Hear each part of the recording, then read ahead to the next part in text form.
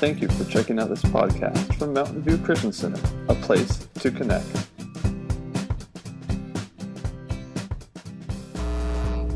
Good morning. I'm not even going to ask if you can hear me because I think I'm fairly loud this morning, which is good. You know, I knew that would happen. I just knew it. Hey, before I begin, I want to share a praise report for those of you that maybe had not heard. We've been praying for Kermit. He had to go in and have an angiogram. They ended up having to put a stent in his heart. It was one of the arteries was plugged pretty bad. But they put the stent in and let him go home, and he started having some issues with his arm and back and forth. Anyways, he ended up spending another night, had to go back down to Sunnyside, spend another night, and they said that he had all of the symptoms of a stroke, but they can't find evidence of a stroke. So after being there overnight, they said, can't figure it out. So they sent him, so he's home. Long story short, he is home. He's resting. I was talking to Janice this morning. He must be on the mend because he's kind of ornery. He's not wanting to slow down. He wants to get up and do the things that he wants to do, and that's good. We need to continue to pray for his continued healing, but we rejoice in the fact that he's not in the hospital and that he has come through all of this. We'll just pray that even as the evidence has subsided, that the symptoms will go away and he'll be restored to full health. While we're praying for them, we need to pray there's a number of folks that are sick. Randy texted me this morning. He's got the flu. The Poland's got the flu. A lot of people just not feeling well. So I want to pray not only for them, but for those of us that don't have it, that we don't get it. Amen? We don't need it. So let's pray. Lord, thank you so much for this good day, and we thank you for the good report about Kermit. We pray his continued healing. Lord, that you would restore him to full strength and mobility, and yes, Lord, even full orneriness.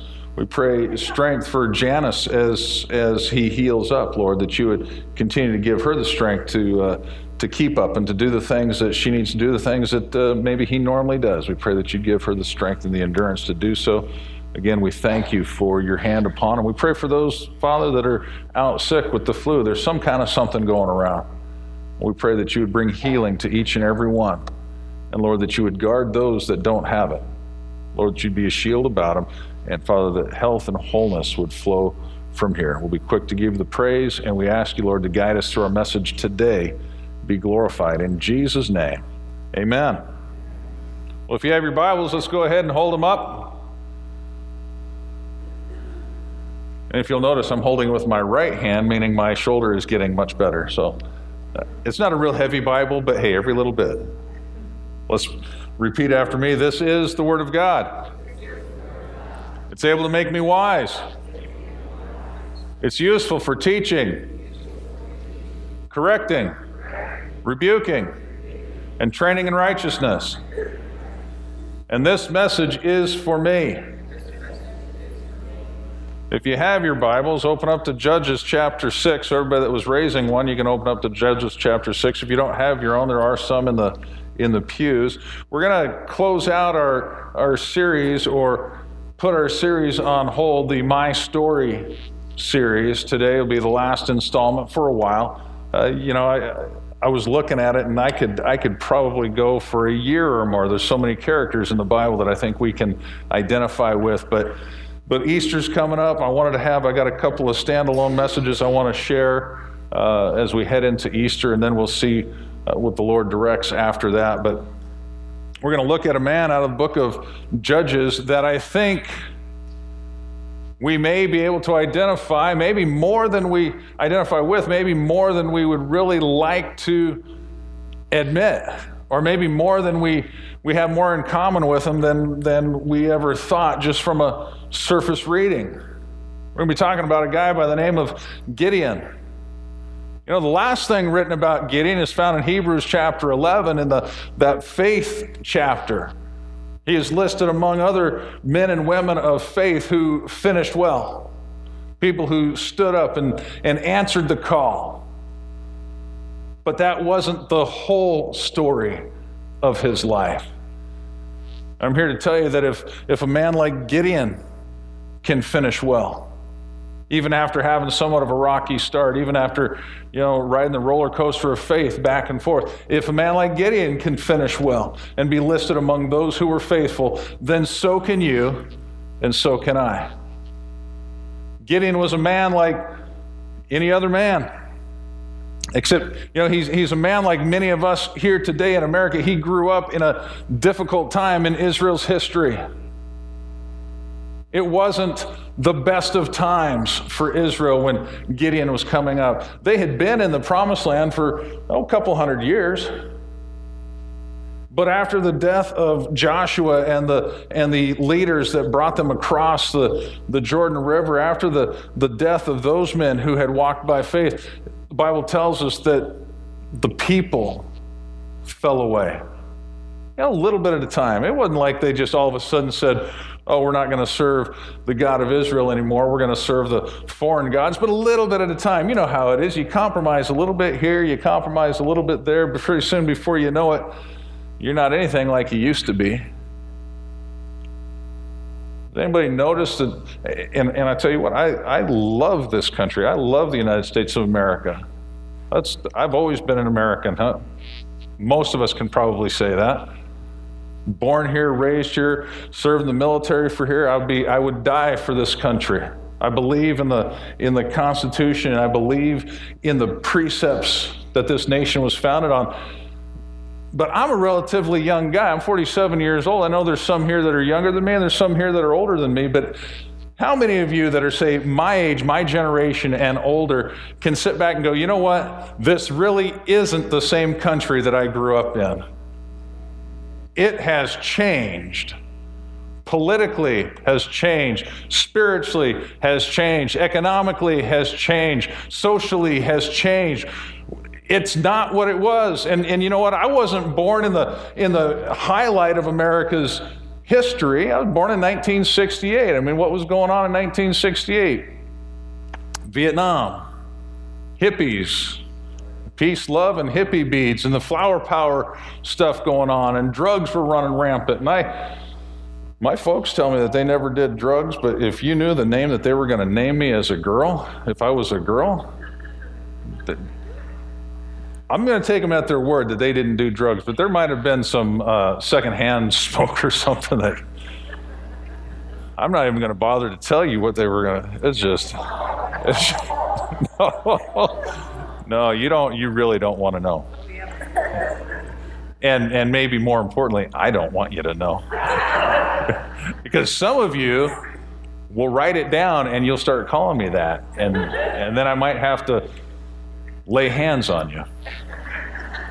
So, no, I mean, I wasn't born and raised up in the highlight of America's history, and I don't think anybody that's living here today was born and raised up in the highlight of American history. But you know what? I mean, from the very get-go, our country has done this, been up and down. I believe that our country is only the second, and this is my opinion, we're only the second country in the history of the world that was carved out by God and established on a faith and a trust in Him. Israel, God's chosen people that He used to reach the world.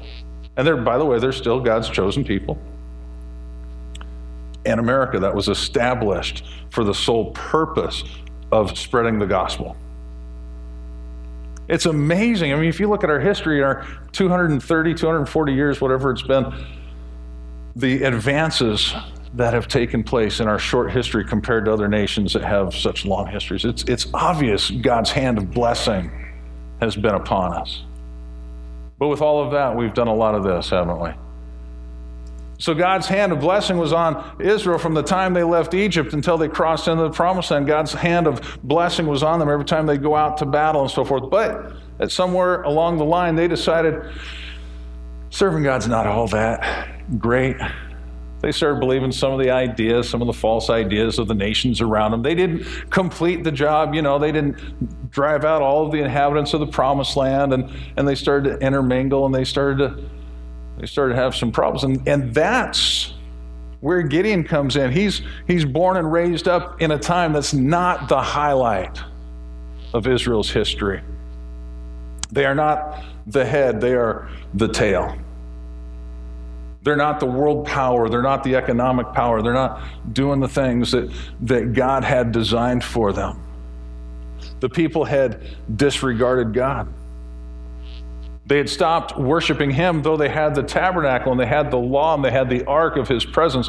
They had stopped worshiping God as a nation and had begun worshiping all the foreign gods, the Baals and the Asherahs and you name it, Molech and all these others. In fact, when you start talking about Gideon, we find out as you read Judges chapter 6, that not only did the nation worship these foreign gods, but Gideon's family worshiped foreign gods. Gideon's own father had a big altar built to Baal. He had an Asherah pole, which was a very immoral religion. Asherah was very, very immoral worship, sexual worship, and they offered sacrifices to Baal. That's the household that Gideon grew up in. It was a house that knew the history of Israel, knew the stories of how God had prospered them and blessed them, but weren't serving God themselves.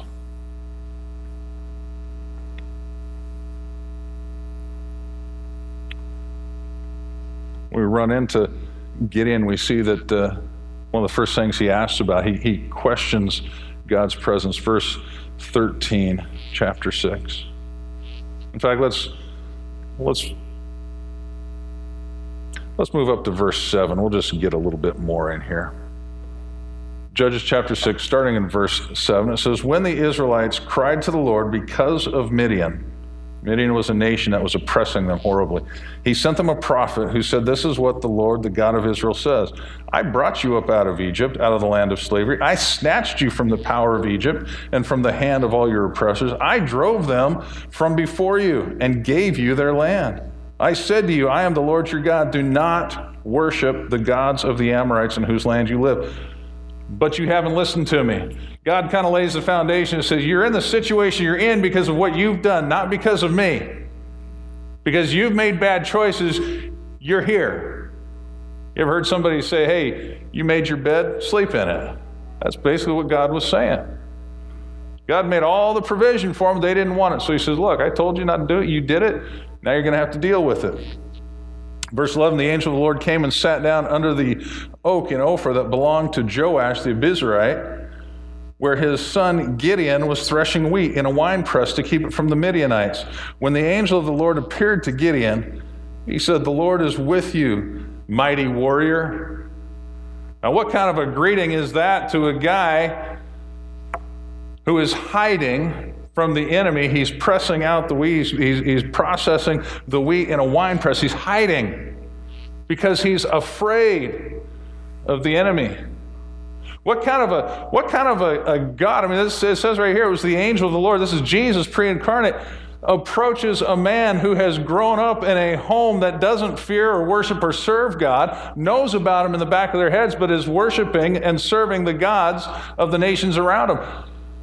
But God had a plan. And he approached Gideon and he says, "The Lord is with you, mighty warrior." The Lord is with you. Not Baal, not Asherah, not Molech, not any. The Lord. Jehovah, the one you've heard about, is with you. I think Gideon's response is kind of telling. Verse 13, "But sir," Gideon replied, "if the Lord is with us, why has all this happened to us?" Here's an interesting. Gideon did not know that the Lord was with him because Gideon did not sense his presence. He didn't feel goosebumps when this angel of the Lord showed up. He didn't know anything different. He's walking around. He didn't even realize that God was with him. I wonder how it might change things in our lives if we started taking God at his word and putting that above our feelings.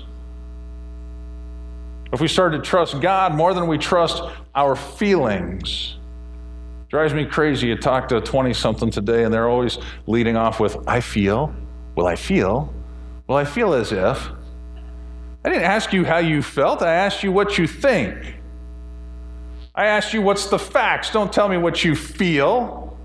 I'll make you feel something. But Gideon didn't feel anything. How many of you have been in the Lord's presence but didn't feel anything? Of course, that's kind of a double-edged sword, because you might sit here and say, well, if I didn't feel it, how do I know that I was in his presence? Quick question. How many of you feel the presence of the Lord right now? Don't lie. You feel something special. I mean, there's something special going on right now. God is moving on. You feel his presence right now. About a third of you. That means about 2/3 of you don't feel anything special. Guess what? The Lord is here. He is with us. If you have ever at any point in your life accepted Jesus Christ as Lord and Savior, and you haven't walked away from him, you haven't turned your back on him, you haven't said, I'm done with that, he's with you, period. Day in and day out. It doesn't matter what you feel like. It doesn't matter what you sense or if you've got goosebumps or not. The Lord is with you. Goosebumps are kind of fun to have on occasion, but I wouldn't want to have them all the time. They're not real good for my complexion. So Gideon's response is, hey, what do you mean the Lord is with me? I don't feel it. I'm standing down here hiding. I'm afraid of the enemy. Why you call me mighty man? Why you call me mighty warrior? What are you talking about? The Lord is with us. And then he starts to use logic, which we do oftentimes. He says this, if the Lord is with us, why has all this happened? Where are all his wonders that our fathers told us about when they said, did not the Lord bring us up out of Egypt? But now the Lord has abandoned us and put us into the hand of Midian. He questioned God's presence among them because there was no evidence of it. And he's looking at the circumstances of his life. Well, if God's really with us, then how come? How come the economy stinks? How come our army is running away? If God is really with us, how come the weather's so bad? How come we're in a famine? How come we got bad guys ruling over us? If God is really with us, then how come I can't get the cable company to come out on time? If God is really with us, why are all these things happening? We get really circumstantial when we start dealing with God, don't we? We get our eyes on our circumstances, and we always want to judge as to whether God's pleased with us or he's not pleased with us by what's going on. It's human nature, that's normal, it's stupid, and it's wrong. I'm not sent here to lie to you or pat you on the back or blow sunshine up your backside. I just want to tell you the truth. We can't live on circumstance. Gideon was about to find that out.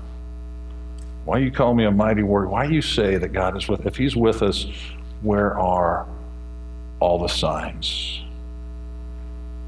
I think we're in a place like that in the church in America. I'm not going to say just in America, the nation, but in the church in America. Oh, I can remember growing up and Holy Spirit moving like crazy. Like in every service, I can remember 10 years ago, Spirit moving like crazy. And 10 years ago, it was a rarity, but God was doing. So I can remember hearing my parents talk about tarrying in prayer, waiting in prayer, and God just doing amazing things. And, we can sit here today and say, well, if God is with us, how come we're not seeing that stuff?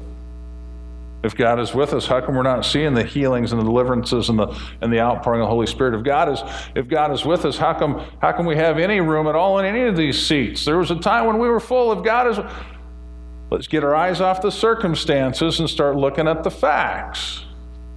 Okay, Israel was where they were because they messed up. America is where it is because we've messed up. The church is where it is because we've messed up. But God is faithful and he is with us. Let's move on. Gideon, like many of us, did not see himself the way that God saw him. Did you see how the Lord greeted him? The Lord is with you, mighty warrior, or mighty man of valor, as it says in some translations. You realize God sees you a little bit different than you see you?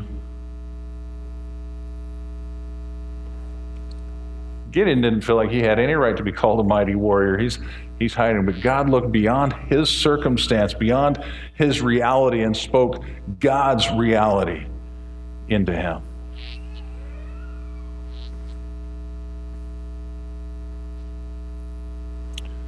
Let's keep reading. The Lord turned to him and said, this is verse 14, the Lord turned to him and said, go in the strength that you have and save Israel out of Midian's hand. Am I not sending you? But Lord, Gideon said, how can I save Israel? My clan is the weakest in Manasseh, and I am the least in my family. The Lord answered, I will be with you. You'll strike down all the Midianites together. And Gideon replied, if I found favor in your eyes, give me a sign that it's really you talking to me. Please do not go away until I come back and bring my offering and set it before you. And the Lord said, I will wait until you return. So Gideon went in, prepared a young goat, and from an ephah of flour he made bread without yeast, putting the meat in a basket and its broth in a pot. He brought them out and offered them to him under the oak. The angel of the Lord said to him, take the meat and the unleavened bread, place them on the rock, and pour out the broth. And Gideon did so. With the tip of the staff that was in his hand, the angel of the Lord touched the meat and the unleavened bread, and fire flared from the rock, consuming the meat and the bread. And the angel of the Lord disappeared. When Gideon realized that it was the angel of the Lord, he exclaimed, oh, sovereign Lord, I've seen the angel of the Lord face to face. But the Lord said to him, now he's obviously not standing in front of him anymore. Now the Lord is speaking to his heart. Peace, do not be afraid. You're not going to die. So Gideon built an altar to the Lord that day and called it, the Lord is Peace.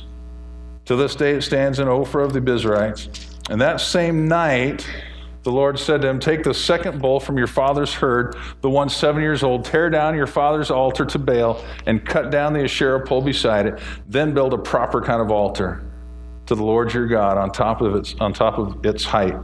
Using the wood of the Asherah pole that you cut down, offer the second bull as a burnt offering. So Gideon took 10 of his servants and did as the Lord told him. But because he was afraid of his family and of the men of the town, he did it at night rather than the daytime. Gideon still isn't really acting like a mighty warrior, is he? He's just seen the Lord consume the sacrifice, the offering that he gave him. Boom, consumes it. The angel of the Lord disappears. He says, whoa, I just saw. Whoo! I just saw the Lord. You can't see the Lord and live. The Lord speaks to him, don't worry about it. You're not going to die. I've got a job for you. I got a purpose for you. Now, this is what I want you to do. And you would like to think, I would like to think if the Lord appeared to me like that I'd be walking 10 feet tall and bulletproof and nothing could stop me. That there would be no way that there would be any fear that would creep in. We would like to think that. That doesn't always happen. It did not happen with Gideon. He was sure that the Lord spoke to him. But when the Lord told him to tear down that Asherah pole and tear down that altar to Baal and use the wood to build a proper sacrifice to the King of Kings and the Lord of Lords, to Jehovah God, to the great I Am, he said, oh, okay. Once it gets dark and nobody can see me, then I'll act like a mighty warrior. He waited till nightfall because it says right, he was afraid of his father. He was afraid of his family. He was afraid of the men of the town. And church, we can focus on the fear, or we can focus on the author of our faith. Too many times we focus on the fear. And we could, even in Gideon's case, we could focus on the fear and say, wow, what a coward, he did it at night. But the fact remains, he did it. He went there and he tore down his father's altar. He built a proper altar. He cut down that pole and he turned it into firewood. And he took his father's bull and he sacrificed it. And I think he did it with fear and trepidation. I think he did it shaking the whole time. I think maybe he just came to the point where he said, if I die, I die. I saw God. I heard the Lord speak. So, and he did it. And some surprising things happened. Let's look at verse 25 and 25 through 27. No, that's not where I want to go. Oh, that's because I was in the wrong chapter. Yes, chapter 6, verse 25.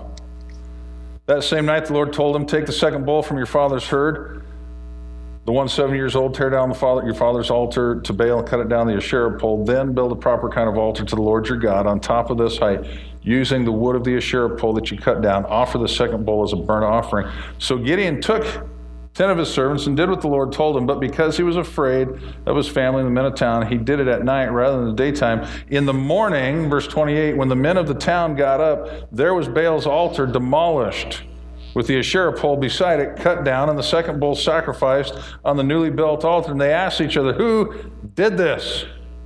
When they carefully investigated, they were told Gideon, the son of Joash, did it. Oh, man. You know, the Bible says, be sure your sins will find you out, but it's not just your sins that are going to find you out. Your righteousness will find you out, too. You can't hide fruit. He's beginning to walk in righteousness, and now people are going to start noticing. It didn't matter that he offered the sacrifice at night without them seeing. The evidence is left over, and they're taking notice. The men of the town demanded of Joash, bring out your son, he must die, because he's broken down Baal's altar and cut down the Asherah pole beside it. But Joash replied to the hostile crowd around him, are you going to plead Baal's cause? Are you trying to save him? Whoever fights for him will be put to death by morning. If Baal really is a god, he can defend himself when someone breaks down his altar.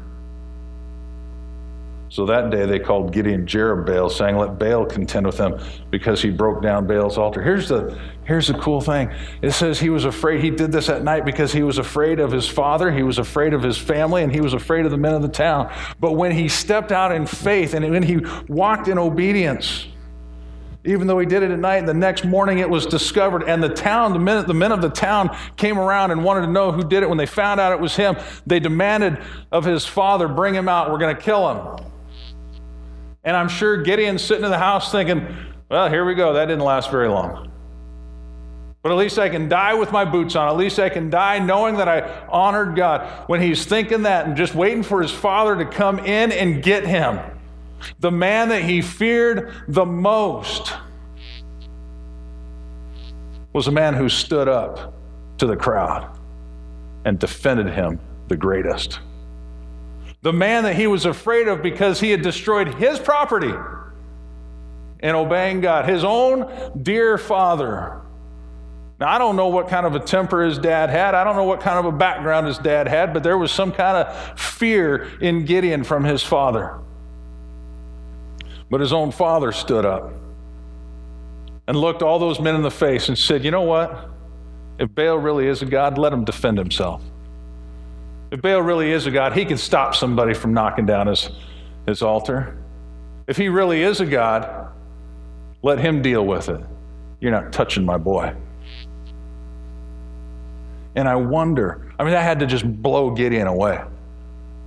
That had to just make him step back and think twice, because his father now is declaring some form of faith in the God of Israel. His father isn't upset that that the altar is destroyed. His father's not upset that the pole is cut down. He is actually starting to demonstrate some faith in Jehovah. And I wonder how many of us, if we could see what's going on in the lives of those around us, whether it's family or friends, those people that make us a little bit nervous, those people that we just don't want to cross the line with our faith. How many of those people, like Gideon's father, are just waiting for someone to stand up and take a stand. Joash, Gideon's father, wasn't as bold as he put on to be in front of Gideon. He was standing, he was waiting for someone to take a stand for the God of Israel. He didn't have the boldness to do it himself. He didn't have the conviction to do it himself. But when he saw his own son stand up, instead of being upset at his son, he was filled with pride. He said, I can follow my son. That's a big thing for a father, to follow his son. I can follow my son's example. Some of you here this morning, you got family members, you got friends, relatives, co-workers, that on the outside they seem very antagonistic. They seem very anti-God, maybe anti-Bible, anti-faith. They might be spouting all sorts of garbage. Maybe they're worshiping really goofy, stupid stuff. Idols of self and money and relationship. Maybe they're caught up in some other religion. But God has placed you in the midst because there are those among you that are waiting for somebody to stand up and say, this is the way. Walk in it. Waiting for somebody to stand up and say, God of the Bible, that's God. Jesus Christ, he's the only way. Instead of just pandering to their fears and their frustrations, instead of just patting them on the back saying, well, I'm just not going to talk with you because you're just too frustrated. They're waiting for somebody to stand up and take a stand. Might as well be you, mighty warrior. Yes, I'm talking to you. I'm not hearing any thank yous or anything like that. I'm not really looking for them, but if you're within earshot, I'm calling you a mighty warrior. You with God is majority. You can be like Gideon. You don't have to fear. Now let's get back. With all of this, all these great things happening, Gideon still, he wasn't completely satisfied because God had called him to this big thing. He's going to go out and defeat the enemy. And after all that, he ends up testing God. Still in chapter 6, move down to verse 36. He wants to toss out a fleece. After everything that he's seen, he's still just a little bit nervous to get started. Verse 36 says, Gideon said to God, if you will save Israel by my hand, as you promised, look, I'll place a wool fleece on the threshing floor, and if there's dew only on the fleece and all around the ground is dry, then I'll know that you will save Israel by my hand, as you said. And that's what happened. Gideon rose early the next day. He squeezed the fleece and wrung out the dew, a bowl full of water. No water anywhere else, no dew. God did exactly what Gideon had asked him to. You ever ask God to do something for you? Lord, if this is really you, then do this. And then he does it. You're like, okay, well, that's pretty good, but maybe that was just coincidence. No, Gideon. Well, it's pretty good. Yeah, I mean, the odds of that happening on its own is 0. But I'm not quite convinced. So he goes back to the Lord the next day and says, hey, that was pretty good.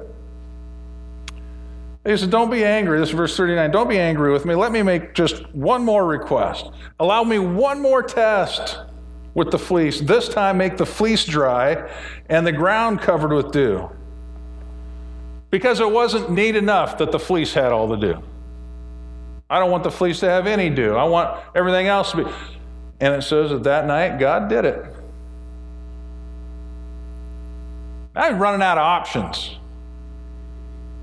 And a lot of people these days, and I'll tell you what, God's not afraid of you throwing out a fleece. He's not afraid of you asking for confirmation. But can I tell you this? If you've walked with the Lord for a while, now this is Gideon's first go around. But if you've walked with the Lord for a while, the longer you walk with him, the less you ought to be worrying about fleece. The more you ought to be listening to his voice. I don't care if you're just getting started and you haven't.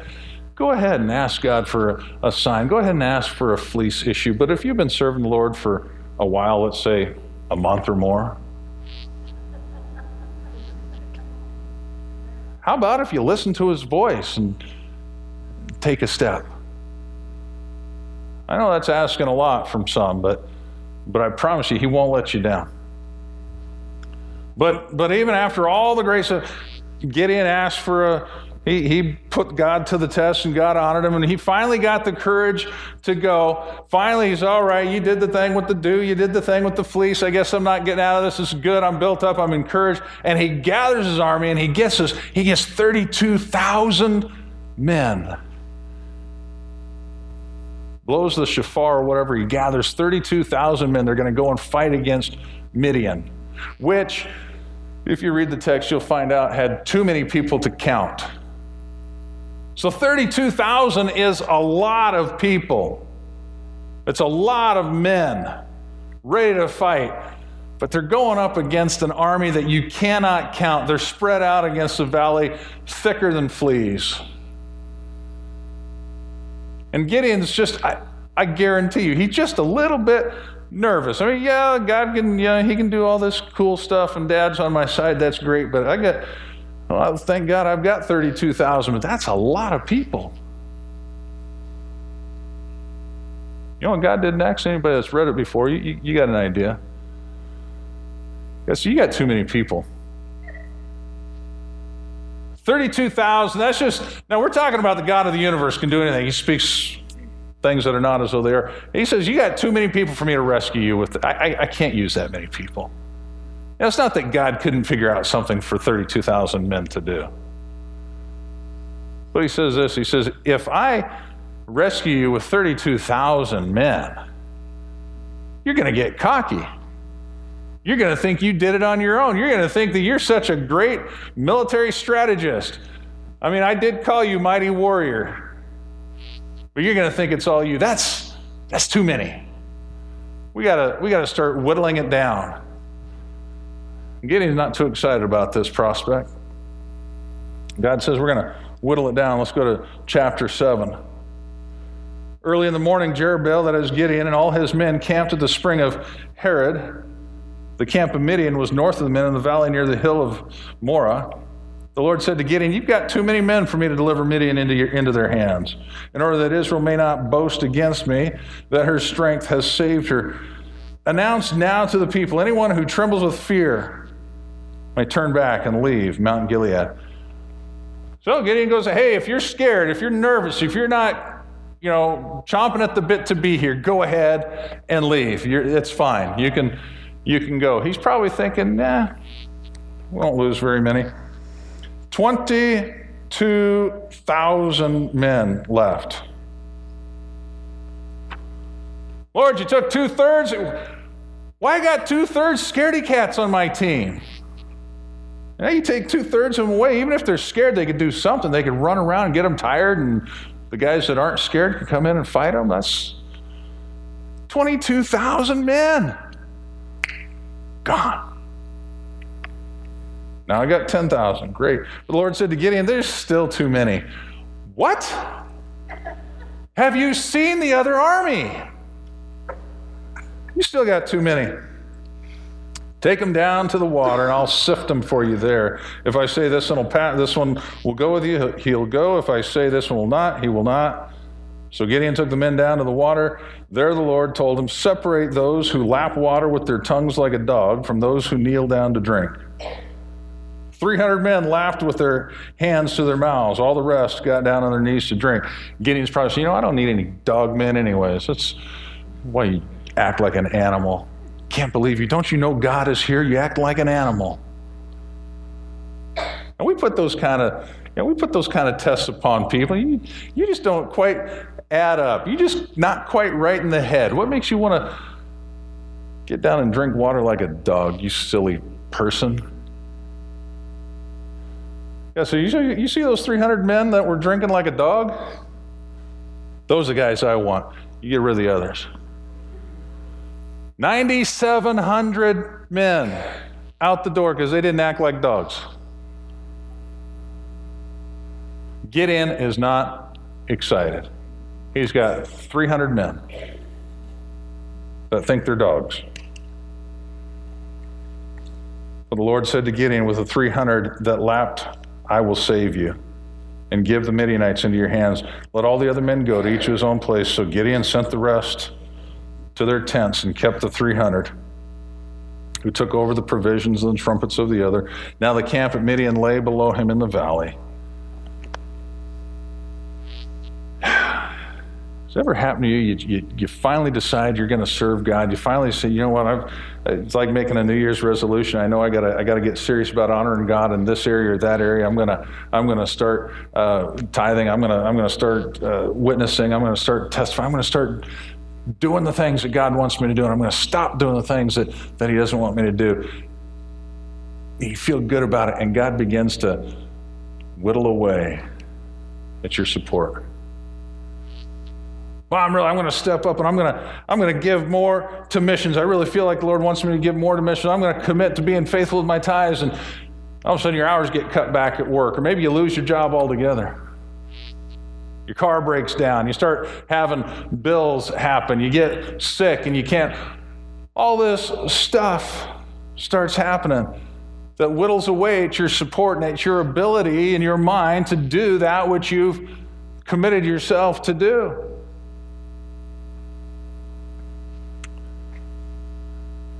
That happens, I think, pretty regular. But have you ever, there's a radical thought for you, have you ever stopped to consider that maybe it's God that's whittling away what He doesn't want you to rely on? Maybe God's saying, okay, you've committed yourself. You threw out your fleece and I answered it. You said you'd do. You said you're going to go. Now, I'm going to show you how serious I am, and I want to see how serious you are. I'm going to start cutting away that support that you've leaned on for so long. I'm going to start taking things away from you, not to hurt you, not to harm you. Remember, God's plans for you are good, to bless you, to give you a hope and a future. But if we're going to obtain that, if we're going to take hold of that, we've got to take hold of God and not all the other things that we have. Even the jobs that God has allowed us to get, sometimes we start looking at the job, we start looking at the income, we start looking at the wage, and we start to trust it more than we do God. And He's the one that gave it to us in the first place. And we'll even make excuses. Well, God gave it to me. God gave me this job, so I've got to. Sometimes God marches in and He says, let me just take that away. Let me just move this around. And we find ourselves at a crossroads. And you can either trust God in that moment, or you can blame the devil and blame God. You say, you know what, the devil's just messing with me. He's just taking everything. This is just an attack of the enemy. I guess I'll just have to sit here and pout and wait until things get better. And then, God will understand. God is patient. He'll understand. Paul had a similar situation. God is moving in his life. Things are working. People are being healed. People are being delivered. Churches are being planted. Thousands upon thousands of people are being saved. I mean, there's so much anointing on this guy that as he's making tents, he's busy about, he's not even preaching. He's just making tents. And people would bring handkerchiefs and lay them on them. And then they would take that handkerchief, they'd lay it on a sick person, they'd get well. They'd lay it on a demoniac, and the demon would go away because Paul sweated. I mean, his sweat was... But one day, Paul wakes up and he's got this thorn in the flesh, and we don't know what. A lot of Bible scholars speculate that it was, bad eyes or this or that. There's some evidence that he had bad eyes. He had problems with. I don't know if it was physical. I don't know if it was emotional, but I know this: it attacked Paul. In fact, he even called it a messenger from Satan, a thorn in my flesh. And Paul himself, who had healed countless people, he stops and he prays. He says, Lord, take this thorn away. Take this issue away. Heal my eyes, heal my heart, whatever this. Ask one time, doesn't happen. Ask the second time, doesn't happen. Ask the third time. 3 times Paul prays. Anointed man of God. Doesn't happen. After the 3rd time, the Lord speaks. I'm not exactly sure if it was after the 3rd time that the Lord spoke, or if it was after the 3rd time that Paul listened. Paul was a man just like you and me. But after the 3rd time, he heard the Lord say, I'm not going to take that thorn away. I'm not going to take it away. Because when you're weak, then I'm strong. See, I'm sufficient for all your needs. You can't judge my blessing on you. You can't judge my abilities on you based on how you feel and what your physical condition is. You got to base it on who I say you are and who I am. So I'm not going to take it away. Paul's attitude transformed, changed just like that. He stopped praying about it. He never prayed about it again. And he said, and he wrote to one of the churches, he says, you know what? This is what I'm going to do. I'll boast about the things that show my weakness. As he's writing to the Corinthians, I'll boast about things that show that I'm weak. Why? Because when I'm weak, then God's strong. Then he steps in. And I think, church, that we need to begin to grab hold of that kind of faith and that mentality when we lose our job, or when the bills start outpacing the income, or when the truck breaks down, or we get sick, or whatever. We need, yes, let's pray. Yes, let's trust God. But let's not stop trusting God in those areas that he's called us to. I've committed myself to tithing on a regular basis. My income goes up, my income goes down. 10% doesn't change. God still gets it. And God still blesses. We committed ourselves to giving to missions. Income goes up, income goes down. We give to missions. Why? Because God asked us to. We committed ourselves to pastoring. Frustration goes up, frustration goes up. Somebody asked me one time, they said, what's your favorite thing about pastoring? I said, the people. People, absolutely. Wow. Be there on the best days, be on the worst days. People are the best thing about ministry. They said, well, what's the worst thing about pastoring? I said, the people. People. Nothing like a bunch of whiny Christians, I tell you. We committed ourselves. Why? Because God called us. Because we're anything special? No. But God called us. So this is what I've made you for. Do it. God, I don't have an education. I don't care. God, I don't know this much. God, I'm not gifted. It's not about you, Brandon. It's about me. So I don't know what you're struggling with and what your frustration is with, but you know what? It's not about you. It's about God. And will you, like Gideon, stand up and be faithful in the midst of God whittling down your support, in the midst of God taking things away that you've relied on, that he doesn't want you to rely on anymore? Will you trust him, or will you sit down and cross your arms and wait for the storm to pass? Let's stand up and be mighty men and women of valor.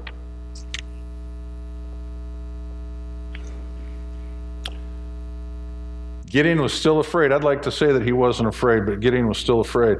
I'm kind of glad that it records this, that he was still afraid, because that means I'm not alone. We get scared sometimes, don't we? God asks us to move in a new way, in a new direction. God asks us to step out in a way that we never have before. We get scared sometimes. It's okay. It's okay to be scared. What's not okay is to stop moving forward. Be scared and move forward. Fear isn't the absence of faith. And faith isn't the absence of fear. It works both ways. But faith is making your fear submit and stepping out anyway. Don't ever feel like you don't have faith just because you're afraid. Don't feel like God doesn't want you around because you're afraid. He was still afraid. And rather than be angry or upset or disgusted at him, God did something special for Gideon. Chapter 7, verse 9. During the night, the Lord said to Gideon, get up and go down against the camp, because I'm going to give it into your hands.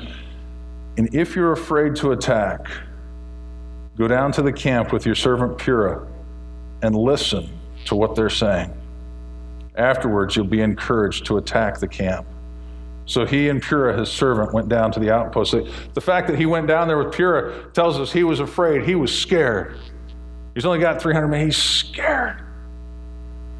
God says, if you're afraid. Now, God could have just taken that spirit of fear out of him. God could have let steel run through his veins, but he didn't. He said, get in if you're afraid. I'm not mad. I'm not frustrated. I'm not disappointed in you. If you're afraid, I want you to do this. Go down to the camp, take your servant with you, and just listen to what they're saying. The Midianites and Amalekites and all the other eastern peoples had settled in the valley, thick as locusts. Their camels could no more be counted than the sand on the seashore. That's a lot of people. Verse 13, Gideon arrived just as a man was telling a friend his dream. I had a dream, he said. A round loaf of barley bread came tumbling into the Midianite camp. It struck the tent with such force that the tent was overturned and collapsed. His friend responded, this can be nothing other than the sword of Gideon, son of Joash the Israelite. God has given the Midianites and the whole camp into his hands. And when Gideon heard the dream and its interpretation, he worshiped God. He returned to the camp of Israel and called out, get up, the Lord has given the camp into your hands.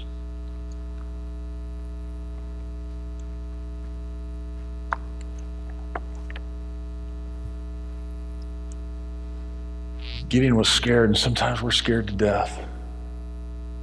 The Lord said, go down and listen. The enemy is not going to come to you and knock on your door and say, hey, I'm scared of you. The enemy is not going to come to your place of work or search for you, send you a text and say, hey, please leave me alone because you have me nervous. The enemy is going to put on his game face. He's going to look fierce and ferocious and overbearing and incredibly powerful. He's not going to let you know that he's afraid. But can I tell you something? He's scared to death. The Bible says he knows his time is short. The devil doesn't care if you go to church. What he cares about is if you let church get into you, if you let the Lord get into you and you become the church. That scares him to death. Gideon went down and he just so happened, like there's coincidence, he just so happened to get to the spot in the camp where a man just so happened to be sharing a dream. And he heard the truth of what was going on in that camp, the truth that they would never speak out loud if they knew that he was listening. Not only did he hear the dream, he heard the interpretation and he heard the fear in their voice. And he was emboldened. Church, we need to trust that what God says is true. We need to trust that the enemy is shaking in his boots. We need to trust that greater is he that's in me than he that's in the world. I don't care how ugly and scary and nasty and whatever the enemy is. He does all sorts of things. I don't care about how big his army is. It seems to be growing day by day. Greater is he that's in me. And greater is he that's in you. And you don't need to be afraid because they're afraid of you. Been told my whole life growing up that wild animals are more scared of you than you are of them. And I believe it, but I have a hard time believing it sometimes when I'm out in the woods and I think there's a bear around or a cougar. Sometimes I think he must really be scared if he's more scared than I am. And I'm fearless, by the way, in case you're wondering.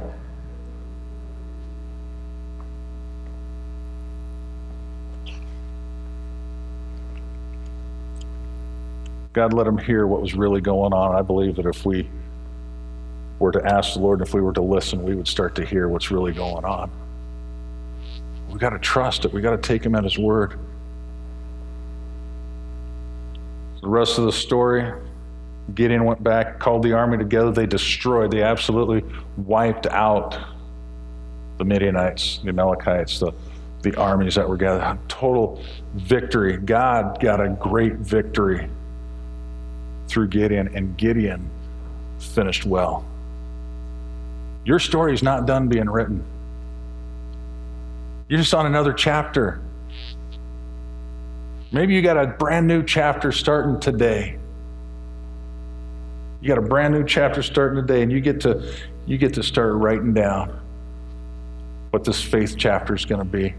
Let me give you just 3 things that we can take from Gideon's story and make them our own so that we can walk in victory.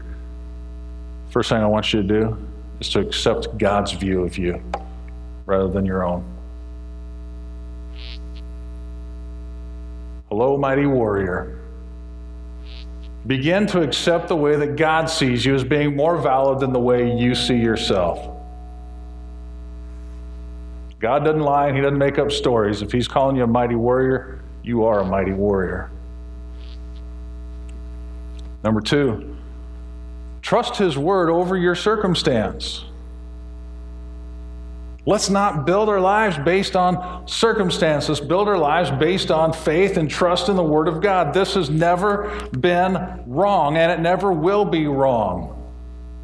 And when the Lord starts speaking to you, see how it measures up to this. You think you're not sure if it's the Lord or not? See if it measures up to this. If it measures up to this, well, then start marching. And if it doesn't measure up to this, then ignore it. The Bible tells us to test the spirits. So accept God's view of you, trust His word over your circumstances. And finally, number 3, rely on His ability, not what you bring to the table. Rely on His ability. That's what's going to get us through. And faith and trust is a verb. It's an action word. It's not something we just sit and let it happen. We have to actively pursue God. Actively work in His field. Actively do that which He's called us to do. Can you do those 3 things? Accept God's view of you, trust His word over your circumstance, and rely on His ability and not what you bring to the table. If you can do those, you're fixing to see a change. You're going to see some great things happen. Gideon's listed because he was a judge that God used to deliver the people. God wants to use you to deliver people. Amen? Stand with me, would you?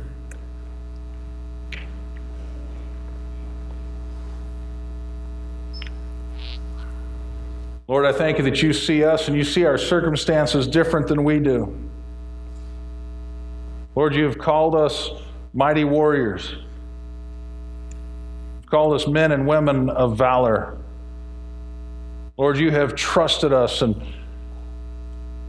given us opportunities and given us things to do. Lord, I pray that today we would begin to stand up and take notice. Lord, that we would see ourselves through your eyes. Lord, that we would trust your word and your call more than our circumstances, certainly more than our fears. And Lord, that we would rely on you and not on our own abilities. If you're here this morning, the Lord's been challenging you. You've been a person of faith. I'm not saying you haven't had faith, but you've had a hard time stepping out and walking it out because you focus too much on you, on your failures, on your weaknesses. But this morning you'd say, Pastor, I want to go beyond that. I want to be that mighty man or that mighty woman of God. I want to trust God. I want to see myself through His eyes. If that's you this morning, would you just slip your hand up? I just want to pray for you. Thank you. Thank you. Maybe you're here this morning and you struggle with the second part. It's easier for you to rely on your circumstances, to view your circumstances, than it is to trust the Word of God.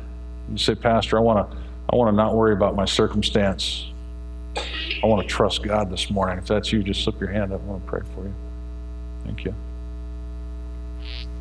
Maybe this morning you're here and you've been doing it all on your own. I'm not saying you haven't been serving God, but you've been doing it on your own power and just spinning your wheels and getting wore out. This morning you say, hey, I want to rely on God, not on what I bring to the table. If that's you, just slip your hand up. I just want to pray for you as well. Thank you. And last one I want to throw out, just in case. Maybe you're here this morning and you don't know Jesus as your Lord and Savior. All this stuff sounds fine and dandy, but you've never committed yourself to Jesus, and you know you have a need for forgiveness. You have a need for salvation. If that's you this morning, you'd say, hey, pray for me, Pastor. I want to know Jesus. You slip your hand up. I just want to pray for you. I'm going to do something that I don't always do this morning, but it occurred to me last week, and we're going to close in a moment in prayer, but it occurred to me last week when Pastor Wayne announced that we've got these altars up here, these prayer altars. There was a lot of people that rejoiced and said, yeah, I mean, I heard people clapping and even whistling and being excited about it. But at the end of the service, you know how many people came up and used them? 0. Well, what good does that kind of excitement do? Woo, they're there, great. A place to pray isn't any good if we don't pray. Amen? So what I'm going to do right now, I'm going to call those of you that raised your hands, I'm going to call you to account. This is kind of like the Gideon thing. If you're going to be bold, let's be bold together. So if you raised your hand for any of those, would you just come out of where you're standing, come out of where you're sitting, and just come up front this morning? I won't bite. Yeah, find a place to kneel, find a place to pray. If we're serious about letting God change things in our lives, if we're serious about stepping up, then we got to not be afraid of what other people are going to think.